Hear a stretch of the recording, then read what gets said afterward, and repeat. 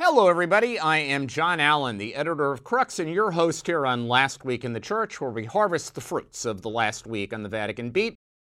We're a day late this week, but I promise you we're not going to be $1 short because we've got a lot to talk about. So we begin this week with reversal on Rupnik after more than a month, in which it seemed that Pope Francis and his team wanted nothing more than to put the case of former Jesuit father Marco Rupnik, this famed Slovenian artist priest who's been accused of sexual abuse by about 25 adult women stretching over 30 years, that they wanted to put that case in the rearview mirror. Out of the blue, the Pope announced this week that he is actually lifting the statute of limitations in canon law to allow a prosecution of Rupnik. We'll explain maybe where that decision came from and what to watch for going forward. Second, this week, we've got sayonara to the Synod. The Pope's keenly anticipated Synod of Bishops on Synodality wrapped up this past Sunday. Many observers would say it ended with more of a whimper than a bang, but we will nevertheless explain why that whimper could still be the basis of something big down the line. We'll unpack what's going on there. Third, we've got the winds of war. As the war between Israel and Hamas on the Gaza Strip continues to get bigger and more deadly, the Vatican's full-court diplomatic press to try to play some kind of mediating role, some kind of role in the direction of bringing peace continues to unfold. We will bring you the latest there, including an interesting footnote about slightly dubious papal claims. And then finally, this week, we've got the Church and Welcome. The Pope's Synod of Bishops ended with a call for the Catholic Church to become more welcoming, inclusive, and compassionate. I'm going to try to explain why a small, relatively overlooked story out of northern Italy illustrates that in a certain sense, all of this is superfluous because the Catholic Church really has been in the welcoming business all along. All that and more is waiting for you on this edition of Last Week in the Church. So please, for the love of God, in the name of all the angels and the saints and everything that is holy, don't go anywhere. We will be right back. This is our official Last Week in the Church infomercial, because I come to you with a special offer for all of those would-be Catholic eggheads out there. That is, if you're the kind of person who likes sounding smart, who likes creating the impression that you know things other people don't, that certainly describes me. If that describes you, you're going to want to know about this. Now, I've already spoken about this new app, this new online resource called Magisterium AI. Basically, what it allows you to do is to type in a question like, what does it mean that the Pope is infallible? Or what does the Catholic Church teach about the environment? Or, whatever.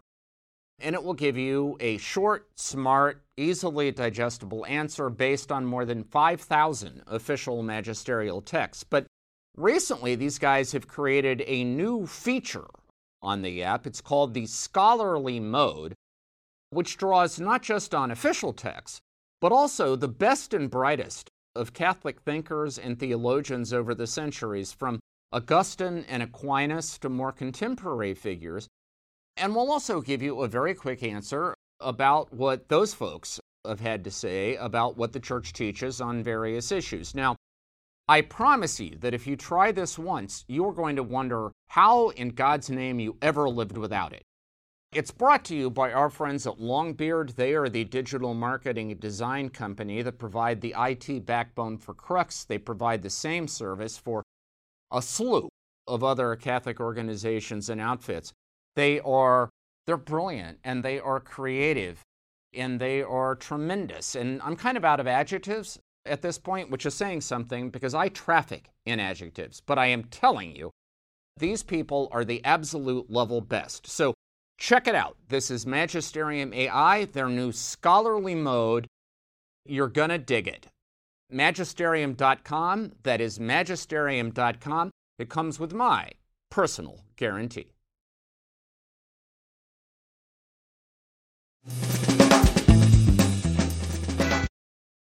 All right, everybody, happy Wednesday to you. Happy November 1st, which of course is All Saints' Day on the Catholic calendar, so happy feast day to you.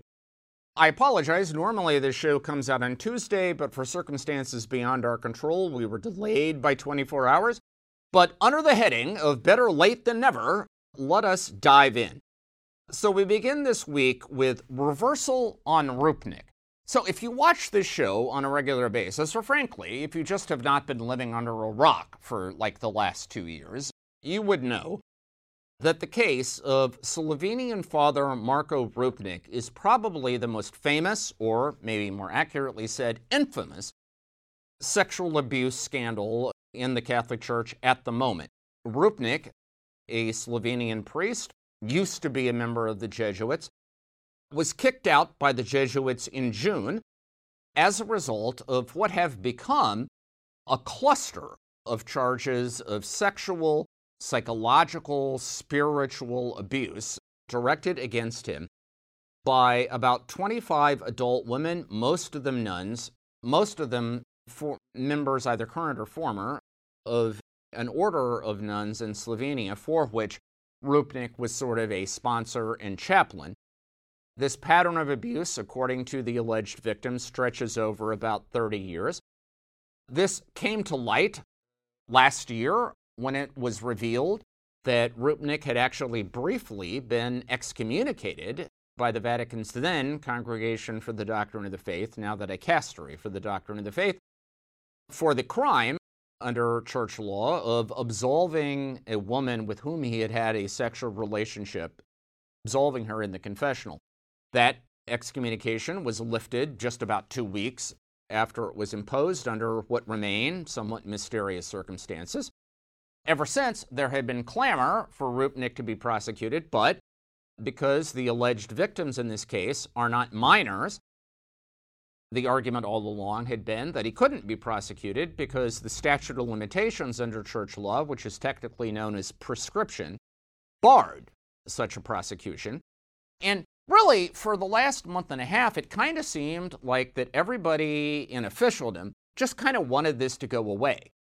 On September 15th, Pope Francis held a meeting with an Italian laywoman and theologian, Maria Campitelli, who is the director of a center here in Rome known as the Centro Aletti, the Aletti Center, which was founded by Rupnik and has always been a kind of carrier of his spirituality, particularly this idea of the intersection of Eastern and Western spirituality as expressed in art. So the Pope had this meeting with Campitelli, very friendly. Pictures were released afterwards. Campitelli has been a big defender of Rupnik. At one point, she said he was being subjected to a public lynching as a result of these abuse allegations. And so that struck a lot of people as a statement by the Pope saying he, was at least maybe not completely on board with the idea that Rupnik was guilty. 3 days later, the Pope's own Diocese of Rome, the Vicariate of Rome, released a report that they had commissioned from a canonist here in Rome, which basically said that the Centro Aletti is fine. They said that it has a healthy community life with no particular problems. And that report also said that there were grave procedural problems with that excommunication of Rupnik, casting doubt on whether it was legit from the very beginning. And of course, because this was the Pope's diocese and because the Vatican didn't say anything, there was kind of this assumption that the Pope, if he hadn't directly signed off on it, was at least okay with it because nobody said he wasn't. And then, we flash forward to just the last few days, it emerged that Rupnik had been incardinated, which is the technical term in church law, meaning given an official status, by a diocese in Slovenia, which meant that after he had been kicked out from the Jesuits, he now had a new official home, and this diocese in Slovenia apparently was perfectly fine with him continuing to live and work in Rome and kind of do his thing. So the takeaway in many quarters was that Pope Francis and his team were just hoping this would all quietly go away, right? That it was kind of over. That obviously did not sit well with many of Rupnik's accusers. Several of them had issued an open letter along the way saying that this suggested that the church's talk about zero tolerance was just a hollow PR gesture. There was a constant drumbeat of criticism about it all. And apparently, that drumbeat was also heard inside the Synod of Bishops that took place here in Rome over October, because this past week, the Vatican put out an announcement which, frankly, caught all of us off guard. There was no advance warning that this was coming. And basically what the statement said was the Pope had decided to lift that statute of limitations in canon law, that is, to waive prescription, so that a canonical case could be opened against Rupnik, and said that if there was one thing that he had heard clearly during the Synod, it is the voices of those who have suffered in the church, the voices of the marginalized, had to be heard. The suggestion is this was an example of the Pope trying to hear them. Okay, now, what this statement did not indicate is when this case against Rupnik is going to be opened. It did say it would be handled by the dicastery for the doctrine of the faith, but did not indicate who in the dicastery is going to be responsible for it. And it also did not tell us which charges are going to be considered. Again, there are multiple complaints. We don't know if they are all going to be part of this prosecution, or if only a few of them, for various legal or procedural reasons, will be considered. We don't know any of that. So we're waiting for many of those details to be filled in. Here's what we can say in the meantime in terms of immediate takeaways. Number one, this news, while welcome in many quarters, clearly hasn't satisfied everybody. 5 of Rupnik's accusers, that is 5 women who have directly accused Rupnik of abuse, put out a statement which was reported by the Italian newspaper Domani, which means tomorrow, basically saying that they hope, and they didn't say they're convinced, they said they hope this will be a suitable step that will lead to the truth finally being recognized. Very brief, and obviously not a kind of full-throated endorsement that they have total confidence that this is all going to work out properly. Other advocacy groups for victims of clerical sexual abuse expressed much deeper skepticism. Groups such as Ending Clergy Abuse, the Survivors Network of Those Abused by a Priest, issued statements saying they don't understand why the Pope has to intervene to lift the statute of limitations in the first place. It should just be automatic. They also said that, church law already says that it's not just minors, but also vulnerable adults who should get this kind of treatment.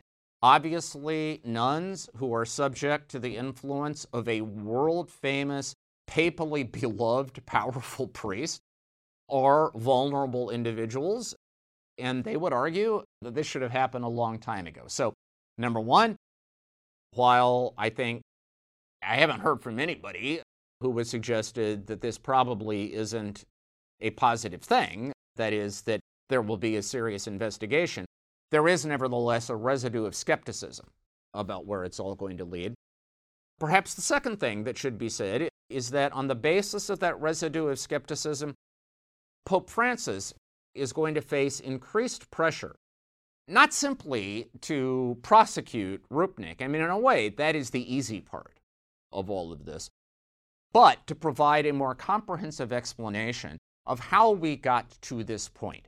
I mean, if I can quote the movie Tombstone, okay, there is a famous scene in the movie Tombstone in which Wyatt Earp pops up off a riverbank and basically walks on water to take out the bad guys.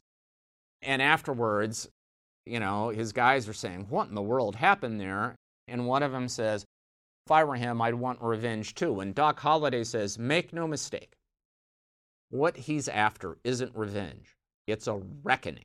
Well, I think many abuse survivors, including the alleged victims of Rupnik, it's the same thing. They don't just want revenge. They want a reckoning.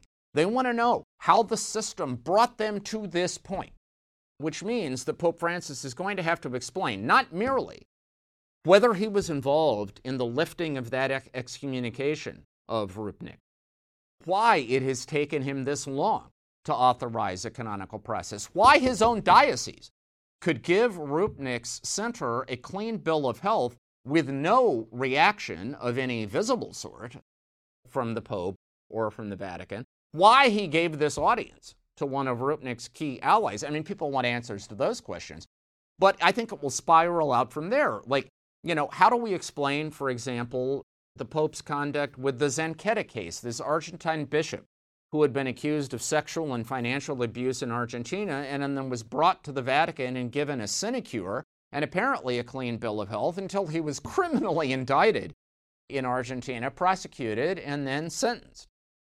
All of these questions are going to continue to fester, and I think what has happened is that in a way the Pope has opened up Pandora's box in which the questions he is going to face pressure to answer are going to be numerous and will probably occupy a great deal of his time and attention. All right, we will obviously continue to follow all of that. All right, second up this week, sayonara to the Synod. So the Pope's keenly anticipated, much ballyhooed, much hyped Synod of Bishops on Synodality has come and gone. It began on the 4th of October, closed on Sunday the 29th, with a Mass presided by Pope Francis. Its primary work products were issued this past week. On Wednesday, we got a letter from the Synod to the people of God, and late Saturday night, and I want to emphasize late, we got the final report from the Synod, a 42-page document technically styled as a synthesis, which provided kind of a photograph of its discussions. It was organized in terms of kind of summaries, then areas of consensus, areas of disagreement, and proposals going forward. And basically speaking, if you were the kind of person who was expecting that this Synod was going to end with dramatic decisions on hot-button issues, that is, that it would once and for all settle things like, whether the Catholic Church ought to give blessings to same-sex unions, whether it ought to ordain women deacons, whether lay people ought to be made heads of Vatican departments, or whatever your particular issue was. If you were expecting conclusions on those issues, you were going to be sorely disappointed by the results of the Synod because, basically speaking, on every contentious issue in the life of the Church, the Synod, if I can put it this way, basically punted. What it said was, we discovered disagreements on these issues. Now, they would immediately rush to say that these disagreements were voiced with deeply respectful, collegial, and synodal tones, but nevertheless, it was clear that there were strong disagreements on these contested issues, and so basically what they did is called for more conversation and study ahead of the next Synod of Bishops in October 2024. The net result? Well, let me put it to you this way. One leading Spanish news outlet described this as the decaffeinated Synod, that is, the Synod in which all the strong stuff was drained out before we got its final result. Specifically, with respect to the letter to the people of God issued Wednesday night, which, by the way, not only didn't mention any contentious issues, but it also didn't mention the context of wars in Ukraine and Gaza as the Synod was meeting. One veteran Italian reporter, a dear friend of ours, Gianfranco Soldati, closed her piece on this letter to the Synod of God, which struck her as incredibly anodyne and detached from the reality of the situation. She closed it with the line, "Reporting from the planet Mars, back to you." So look, this is where we are. I mean, all along, in fairness, participants in the Synod in these Vatican-organized briefings, and by the way, my wife Elise got a jump start on Lent because she went to all of these briefings, like to work off time in purgatory or something, because it's not like you were going to learn anything, but she nevertheless did out of a hyper-developed sense of duty. And if you read her reports, what these people were saying all along is don't expect results. Don't expect concrete outcomes. This is all about a new style of being church in which we're going to listen and consult and dialogue, but, results are down the line. And so in that sense, you have to give them credit for honesty because they told us not to expect results, and in fact, we didn't get any results. So, basic message here is we will have to wait for October 24 and see what that next edition of the Synod may produce. In the meantime, what we have is an invitation to continued conversation, consideration, and, although they didn't say this out loud, maybe consternation over these divisive issues. We will see where it all leads. All right, third up this week, we have the winds of war. Obviously, the war between Israel and Hamas on the Gaza Strip continues to be the world's dominant news story as we speak. The latest count is that something like 1,400 Israelis have been killed, most of them in that sneak attack by Gaza on October 7th that began all of this. Officials in Gaza are claiming that something like 8,500 people in Gaza have been killed so far. Now, those numbers are disputed in some quarters, but I don't think anybody seriously argues that this has not been a tremendously lethal and bloody conflict so far. As we speak, Israel has already made some ground incursions in Gaza and is apparently ramping up for a sort of broadened offensive to try to bring this war to a conclusion. Now, as all of this is going on, what we have is the Vatican trying to continue what amounts to a diplomatic full-court press to try to bring peace, to try to bring some kind of resolution to this conflict. Just to briefly tick off what we have seen. On Sunday, this past Sunday, during his traditional noontime Angelus address, Pope Francis he began by repeating his calls for the release of Israeli hostages that have been seized by Hamas and also the opening of humanitarian corridors to bring humanitarian aid to Gaza to ward off what many observers have described as a looming catastrophe. But then he also issued a strong, obviously ardent, obviously heartfelt appeal for an immediate ceasefire. I want to add a slightly amusing, and I know there's really nothing funny about a situation in which people are being butchered, but just a slightly amusing footnote to all of this. What the Pope actually said, apropos of a ceasefire, is that before coming out to give the Angelus, he had just been watching a program on Italian TV called A Sua Immagine, in his image. Basically, it's on RAI, that's the Italian national broadcaster, and what they do is about a half hour or so every Sunday before the Angelus, they come on and they have some people who talk.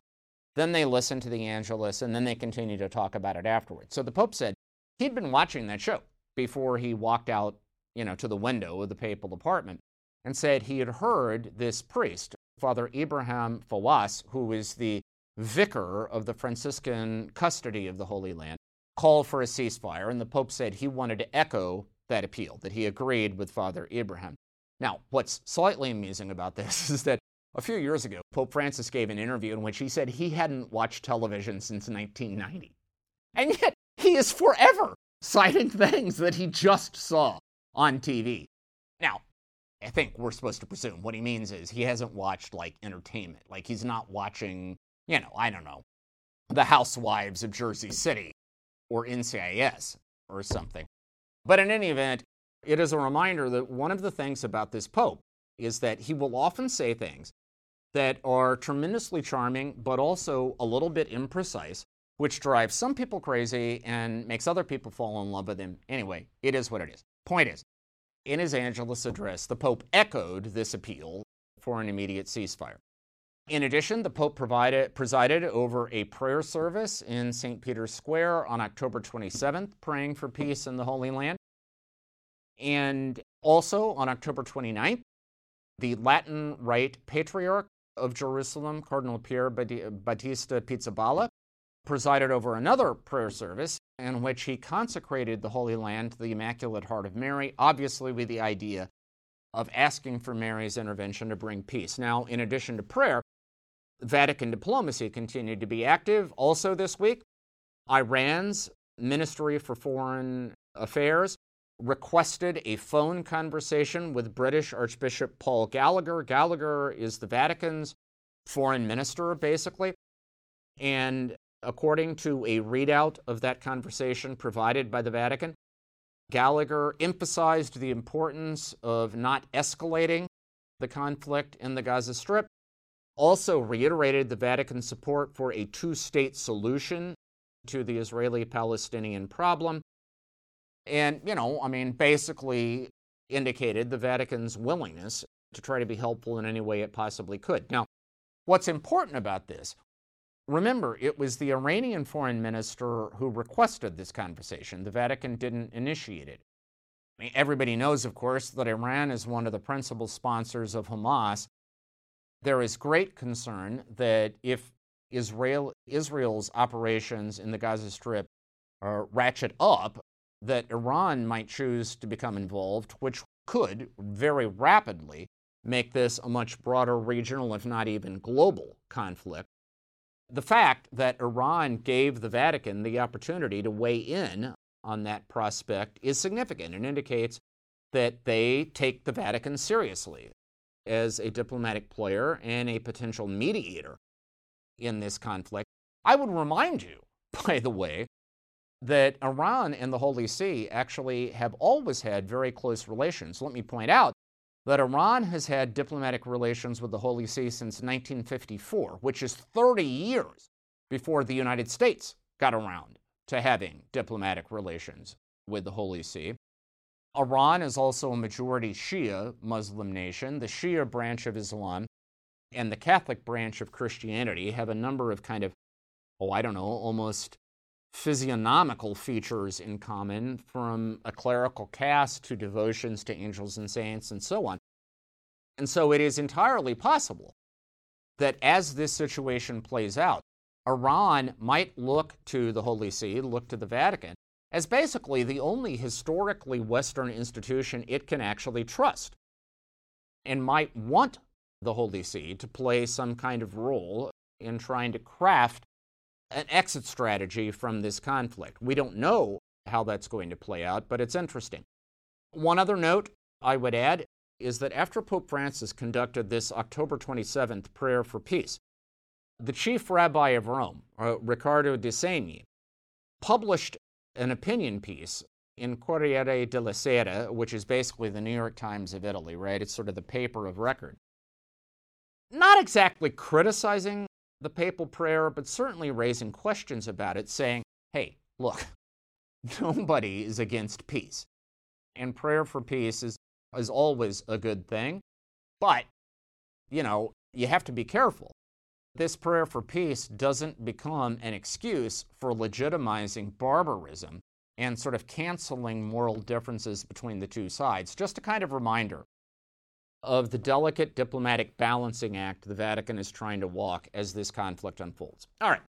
Finally this week, the Church and welcome. So the Synod of Bishops, one of its top notes, probably its single top note, was the idea that the Catholic Church ought to become more welcoming, more inclusive, more compassionate, especially to people who are on the margins. Now again, who would dispute that? But there is a story out of northern Italy this week that illustrates, in a way, it's kind of a superfluous call, because this is sort of what we've been doing from the very beginning. The story is this. On Monday, there was a funeral in the northern Italian town of Grosseto. It's a town of about 80,000 people located in northwestern Italy on the Tyrrhenian coast, for a local guy by the name of Beppe Prevosti. Now, Prevosti's story is this. He grew up in Brescia. That's the hometown of John the 23rd, by the way. As a young man, he had a good job, was making plenty of money, but then he developed a gambling problem. Blew out all of his cash, ended up living on the streets. He bounced around from a number of other Italian towns. Eventually tried to get on a train to Naples, but he couldn't afford the ticket, so the conductor on the train kicked him off at their next stop, which turned out to be Grosseto. That's where he basically ended up. He was sleeping under an archway in the center of town, begging for money. And locals sort of took him under their wing. They liked him. He seemed like a nice guy. He was always reading a book, so they would talk to him about what he was reading. One day, a Franciscan priest who was part of a Franciscan community at the Church of St. Francis in Grosseto was passing by, asked if he could take Provosti to lunch. The two men hit it off. Provosti ended up living with the Franciscans for a while. They introduced him to a couple that was looking for somebody to take care of a couple of elderly relatives. So they gave him a job and a place to live. He got back on his feet. He became a very active member of this parish community, beloved by everybody. He would hang around the parish. He would be the guy who would open the door when somebody else came asking for help. He would always bring gelato when there were parish meetings. And so when he died, the whole town turned out because they loved this guy. They had opened their arms to him, and he became one of theirs. My point, you multiply that by 1,000, 10,000, a million times, that is the story of the Catholic Church over the ages. Should we become more welcoming? Of course we should.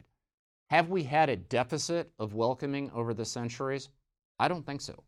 And I think the Beppe Provosti story illustrates it.